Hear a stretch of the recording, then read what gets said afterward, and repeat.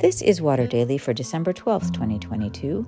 This week we explore Matthew 1, 18-25, in which we hear Matthew's version of Jesus' birth story. Today's reflection is Stepping Up. At last we get to the story. The story we tell and retell about the angels and the shepherds and the sweet young woman great with child and... Oh wait, not quite that story. Angels, yes, but only in dreams. No shepherds or innkeepers in Matthew's pageant. In fact, he barely works Mary in, naming her only as Jesus' mother and Joseph's betrothed. This is Joseph's story, as Matthew tells it.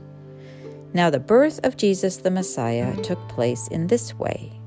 When his mother Mary had been engaged to Joseph, but before they lived together, she was found to be with child from the Holy Spirit. Her husband Joseph, being a righteous man and unwilling to expose her to public disgrace, planned to dismiss her quietly. End quote. Interestingly, Matthew does not refer to Joseph as Jesus' father.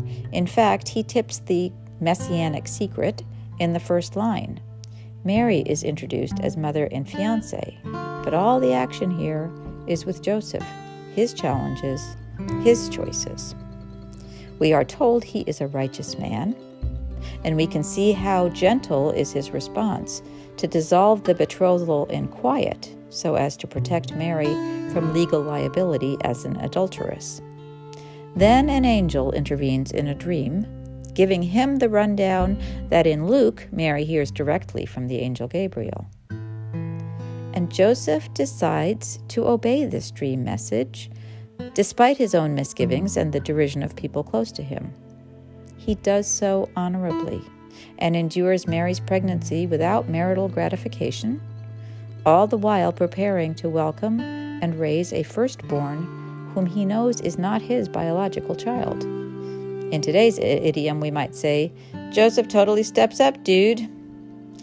Randy Travis tells his story and the whole story in the song Raise Him Up, which is linked in the emailed Water Daily today. Today, I invite you to think about who in your life has stepped up for you, above and beyond their duty. Relatives, teachers, colleagues, friends. Let your gratitude fill you, and if they're still around to be thanked, thank them again.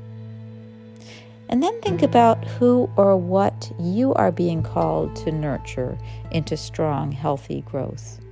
Who are you helping to raise up? What are you helping to build? Remember, this is God's work God invites us to participate in. The results are not up to us, but sometimes the work won't happen if we don't agree to do it. God asked Joseph to participate in a critical role in the plan of salvation that we claim as Christians. It was not an easy yes, any easier than Mary's was. But Joseph said yes, and so helped to raise us up in the life of God.